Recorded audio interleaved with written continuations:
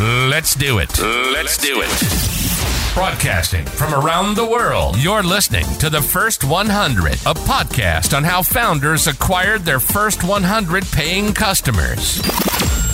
Here's your host, Hadi Radwan.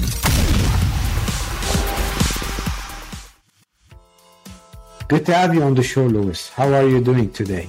Hi, Hadi. Doing well. Thanks for having me. Let me just start with a quick introduction for our listeners. Lluis Canadell is the founder of Treinta, a fintech dedicated to digitizing and increasing sales of micro-businesses, specifically in Latin America. Treinta has raised to date 60 million, and it registers millions of transactions daily with more than 10 billion in value. And to give you an idea what that is equivalent to is around 4% of the Colombian economy, which is a huge. So, Lewis, before we dive deeper into the strategies you've deployed to acquire your huge customer base, take us back to the founding aha moment. To the founding aha moment. Well, both me and my co-founder are not originally from Colombia or Latam. We are both from Spain. So it was a foreign experience to us coming to Colombia and to Latam before founding Treinta, working in our respective companies. We spent time in the region as consultants. I used to work at McKinsey. My co-founder worked in telecommunications consulting. It was really astonishing for us seeing how many small merchants there are. There are around 50 million micro businesses in Latam. And literally, if you go to any street in any city, in any country, most of the establishments that you would see would fall under the definition of small merchants, which is basically managed by one person with less than 5 employees. We saw the opportunity because it was really striking the fact that 90+ % of these businesses weren't digitized at all. Coming from Europe, we knew that this wasn't sustainable in the long run, and it was more a matter of timing that we had the intuition that it was the right time to innovate in this space. And we started the company shortly after the pandemic started, being aware that consumer use of technology was increasing dramatically in the region. Latin America is the region in the world with highest consumption of YouTube, social media, etc. per capita. The penetration of smartphones grew massively in a very short period of time. There was this in the one hand, and then we had COVID that we knew also that would have a massive impact because it was very, very soon apparent that it was an accelerator of digitization. Lots of merchants had to shut down, so they were under a lot of financial pressure. And we just thought that it was a good time and people would be more open than ever before in trying out new things for their business. And that's how the idea came to be. That's a great story. I can see the value proposition for micro businesses. Treinta is free and easy to use. It functions both online and offline, so the barriers of adoption is low. However, walk me through your early thought process on how did you identify that this is a pain point for these micro businesses? There were 2 elements. Number one, we were partially inspired by what was going on in other parts of the world. There are similar startups, mostly in Asia, in Southeast Asia, India, Pakistan, that were trying to solve a similar problem with a product that was comparable. And there was another component, which is pretty obvious. It's not a big secret that it's not the most efficient thing to do most of the things with pen and paper. And we would see it ourselves. And it would be a bit perplexing to go to a store and seeing the owner of the store behind the counter with WhatsApp, watching a YouTube video or whatever. You get there, you grab a few products and they put down their phone, they take out their notebook, they sometimes pull out another notebook where they have the prices of each item, they take out the calculator, they add up the prices, you pay, they take out the calculator to calculate how much they should return back as a change, then they write the transaction down in the notebook. At the end of the day, they have to add up everything to make sure that nothing that nothing is missing. It was kind of apparent, the fact that there is a problem. The biggest challenge was, are we able to offer something that is good enough so that they overcome the resistance to change and the habits that they have built in many cases throughout many years or decades? This is very interesting. So as you mentioned, there's 50 million of these micro businesses and 90% of them are still using pen and paper. One of the hardest things is to convince a small shop that has been doing what they've been doing for years to go and start using a new technology. So tell us today, how does Treinta work? If I'm a small shop, I'm sitting there, what's your sales process? What's your secret sauce? Do you come in? Do I reach out to you? How do you convince me that this is something that I need to have? Well, I think there were two key elements that has helped us get significant traction. Number one is we built the product in a way that minimized resistance to change. We focused a lot on what they were doing in the analog world. So most of them have this notebook. They register transactions as soon as they happen. And that's basically all of the active management they do on their business. So we made a mobile app that replicated that same thing. And still to this day is the front page of the app, a simple dashboard in which they can add and register sales and expense transactions in a very simple way. And the dashboard tells you how much money you've generated in any given period of time. And that's much easier to understand than if you go directly to the small business and tell them about a wallet or about an online store or something that for them is not as intuitive and it's more complex. So we focused, number one, on something that was intuitive, easy to understand. Instead of using a notebook, you use your phone to do the exact same thing. And since this is something that they use continuously, because it's basically every single transaction that they experience, they have to use the product, they get used to the ecosystem very, very fast. And they start exploring other components. They see that they can also track their inventory. They see that they can also track their debits and credits. They can also have access to statistics reports that give them extra insight. And increasingly, we kept on adding new features and functionalities. So that's one component. And then number two, the way we reach clients, we went at that time, 2 years ago, slightly against the conventional wisdom that you absolutely need to have a physical person and a Salesforce team to acquire a small merchant. Already back then, use of social media was very high in LATAM across all demographics. So we paid a lot of attention into paid marketing via social media marketing, search, YouTube, and it worked really well. We did a lot of iterations and it ended up working very well, very affordable. And we also are aware that not everyone will be convinced. So we need to put the product in front of a lot of people to get some of them to register and to become active users. And with time also, we made it so that it had the power to become a very viral product. So we built in certain features that enable that virality. So through Treinta, users can send payment reminders for the debts that their clients have. They can send digital receipts. They can share a digital business card. They can create an online store that also has our branding. And all of that helps a lot because every time this is shared via WhatsApp, has a call to action to download Treinta. And since almost everyone in LATAM either works in a small business or has a small business or has a family member or a friend that does, it has helped a lot. And today, 80% of our new registered users are organic.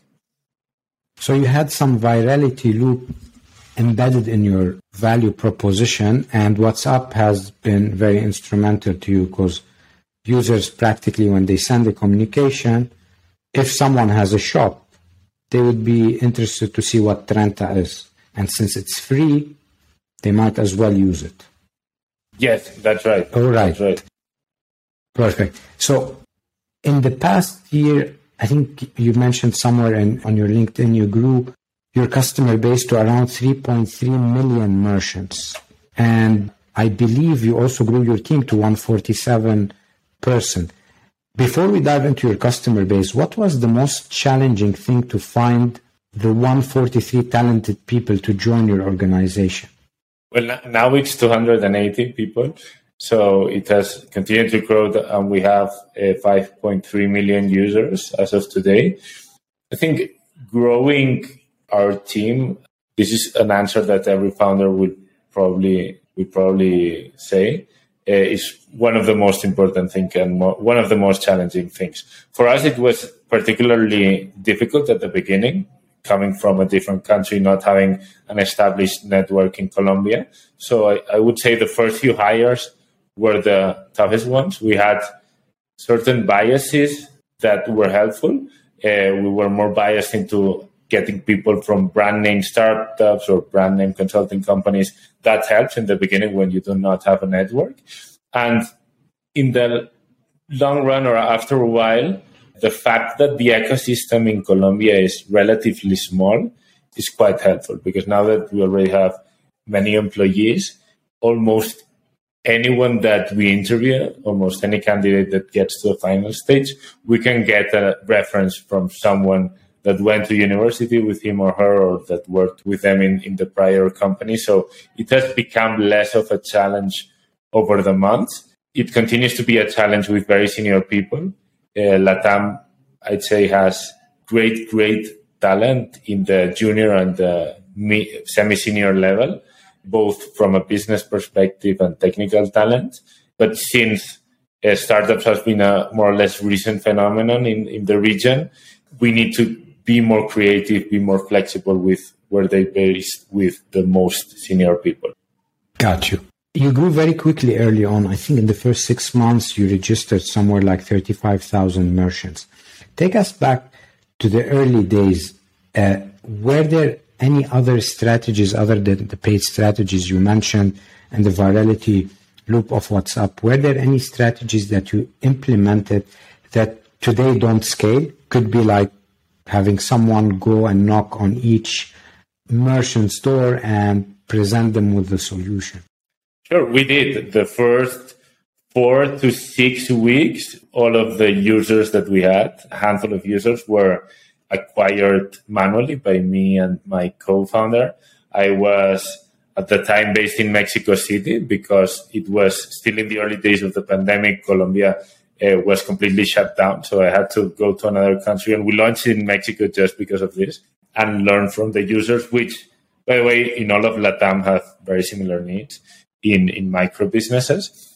And I had to go door by door. At first, it was a bit depressing because it wasn't very efficient and people were reluctant to speak because of the pandemic. But the most important thing is that we got user feedback. So that's the thing that we are after.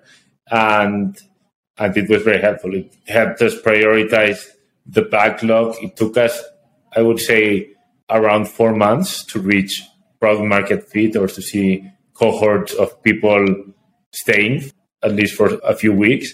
Initially, the first 3 months, everyone basically stopped using it after days or hours just because the product wasn't there yet.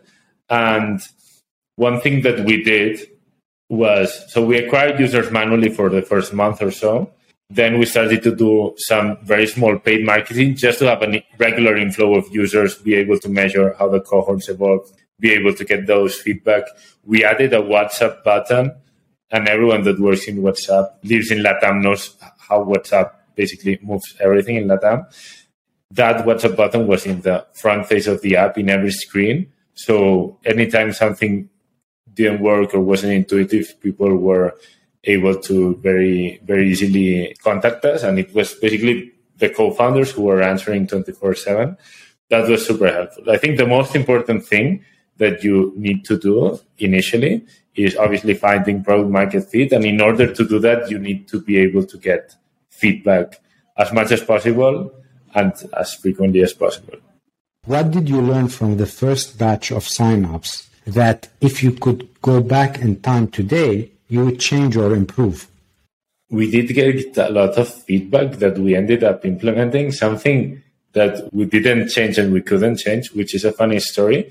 Treinta, which means 30, in Spanish. Number 30. The reason for the name Treinta is that we save 30 minutes a day in bookkeeping-related tasks for our users every day. So we thought that would be the number one benefit of using our product, and it ended up not being the case. So now we don't advertise a lot why we are called the way that we are, because it is a benefit. It is much more of a secondary benefit. It's more about the control, the amount of insight that they are able to get through the platform. And now that we have expanded to payments, we also allow users to buy through a B2B marketplace. Like, the benefits keep increasing, and it's not about time. It's definitely not the primary benefits. So that's part of the feedback. We still like the name, so we keep the name Treinta. We learned a lot about the user experience. So we built it similar to other apps in Southeast Asia that have been an inspiration. But the way the culture is in LATAM, some things that are intuitive in Asia are not intuitive in LATAM, and vice versa. We prioritized the features that we were going to build first. We allowed users to, for example, add employees very soon. It's something that in Asia, it's not important because only the owner manages the business. We added the inventory very soon because it's something that people really valued. It shaped a lot our roadmap, which is fine. Obviously, I had to start again. I already knew what I would have to build first, but I think it was a necessary process. That's very interesting how you approached it. You're a consultant previously at McKinsey, and most of the consultants, they think in frameworks or in a structured format. Is there any framework that you currently use religiously? I do think that we have some of that culture at Treinta. Not only some of our leaders, other than me, are ex-consultants. Also in our board, 60% of the board is ex-McKinsey, and 80% of the board is ex-consultant. So to put a lot of emphasis in top-down communication, in hypothesis-driven problem-solving, stuff like that, we do have a sort of a consulting culture. I believe your interviews are also a little bit tricky in that sense. Yes. You raised more than 60 million in funding. Especially, you had some notable angel investors from Jeeves, Clara, MasterCard, Nubank. How do you find these angels and convince them to join early on? Well, it's a great question. The truth is that most of them all of those examples came in the Series A. In the seed round, we didn't have as many notable angels. It is something, though, that has become very common in LATAM. It's a very tight ecosystem. People know each other very well. Obviously, like if you compare it to the US, San Francisco, or even Miami, everyone knows each other much, much more. And people enjoy helping each other and enjoy investing. It has really come to the point where if you are an early stage startup, you can substitute the first round with an angel round and maybe capture a similar amount of money with higher valued investors. So how we got to them, it was very organic, essentially. It was very organic, having met them in events, or we got connected to them through an investor at some point, and they just organically said that they were investing and that we should contact them the next time we were raising money. They would be happy to invest, etc. It comes very natural. As soon as you start making progress, you will eventually meet much of the ecosystem. I don't think in LATAM specifically, I don't think you need to take many action steps in order to be more ingrained in the ecosystem. So that takes us to the next question. How did you define your North Star metric? What was your North Star metric? How did you define it? And how was it instrumental in helping you get to that 60 million fundraising? Well, so our North Star metric has changed. So Treinta wasn't monetizing until 2022. So we spent the first year and a half of existence after launch without monetizing. So we had to use a non-financial metric. We used active users just because it encapsulates, basically, it's not the only thing that's important, but it does encapsulate traction the best way possible. So it encapsulates how well are you able to acquire, retain users, etc. And it's also the metric that other companies comparable to us use when they are not monetizing. There really wasn't many choices. It's maybe more about the definition of active user. What's an active user? Monthly active user, weekly active user, user that does more than X transactions, users that does one transaction. So playing around with that metric. To be honest with you, the metric that we used internally was a bit different than externally, because externally you want to use like a bit, maybe it's a bit more of a vanity metric, but you want to use the most impressive metric. Internally, you want to use the one that correlates more with really what is success in the company. And now that we are monetizing, it's about net revenue, which I think should be the North Star metric for almost every company.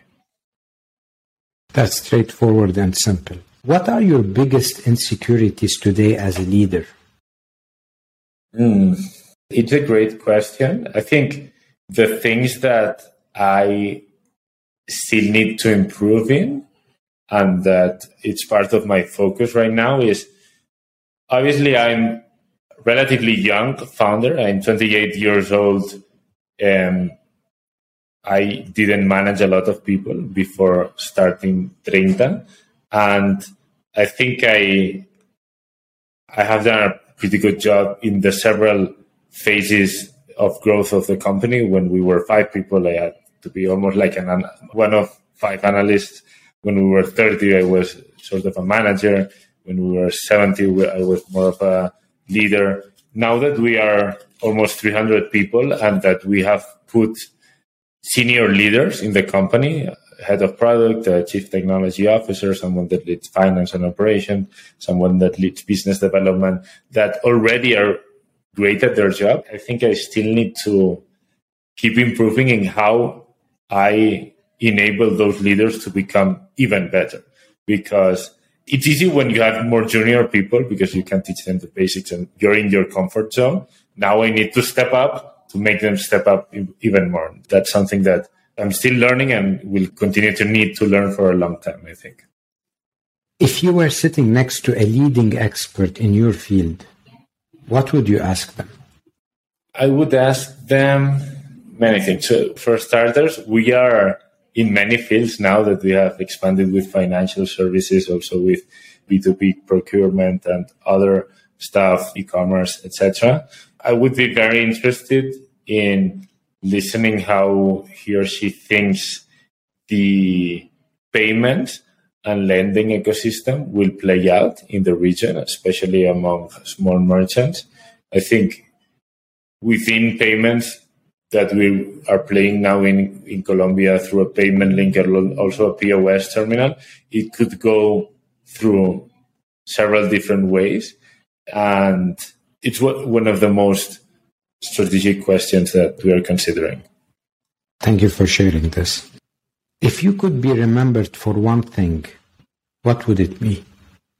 I would love it to be about the lasting impact that we have in the region. I think we have a very nice mission in our company that is helping micro businesses thrive. And I often tell my team and to inspire them and to inspire myself that there are select few companies that can symbolize a period of great evolution. I typically draw a comparison to how Ford Motor Company over 100 years ago was like the one of the images of industrialization and what made the US become the number one power in the world. So I want Treinta to be the comparable company that led to the LATAM financial or economic miracle of the 21st century. I would love something even remotely close to that. That's definitely impactful. One last question that's not business related. What food dish, if it no longer existed, you will be very sad? Well, given that I am in Colombia, I should say something from Colombia. Something that, because I'm from Spain, I hadn't really eaten before, but it's super common in Colombia. It's called arepas, which people have never tried it. It's a bit difficult to describe it, but it's sort of comparable to bread, but it's like a flat, round piece of corn cooked in a way that you can put a set of different things on top. And it's very commonly eaten in Colombia, and it's also very addictive. So I really enjoy that. Definitely people should try this. Maybe I'll Google it after our interview. Lluis, thank you for being part of our show. What's next for your startup, and where can people reach you? We are now in a period of monetizing much of our user base. Obviously, the market now requires sustainability and a clear path to profitability. We weren't monetizing a year ago. Today, we are monetizing around 25,000 merchants. This number still needs to increase very significantly, and increasing those revenue numbers to get to the next milestone. People can find me in LinkedIn. LinkedIn is, I'd say, the thing I use the most nowadays. So we can connect there. We wish you the best of luck and have a great day, Lluis. Thanks, Hadi. Thanks for having me. Thank you so much for listening to the First 100. We hope it inspired you in your journey. If you're enjoying the podcast, please subscribe to our podcast on Apple iTunes, Stitcher, Google Play, or Spotify, and share it with a friend starting their entrepreneurship journey. Leave us a 5-star review. Your support will help spread our podcast to more viewers.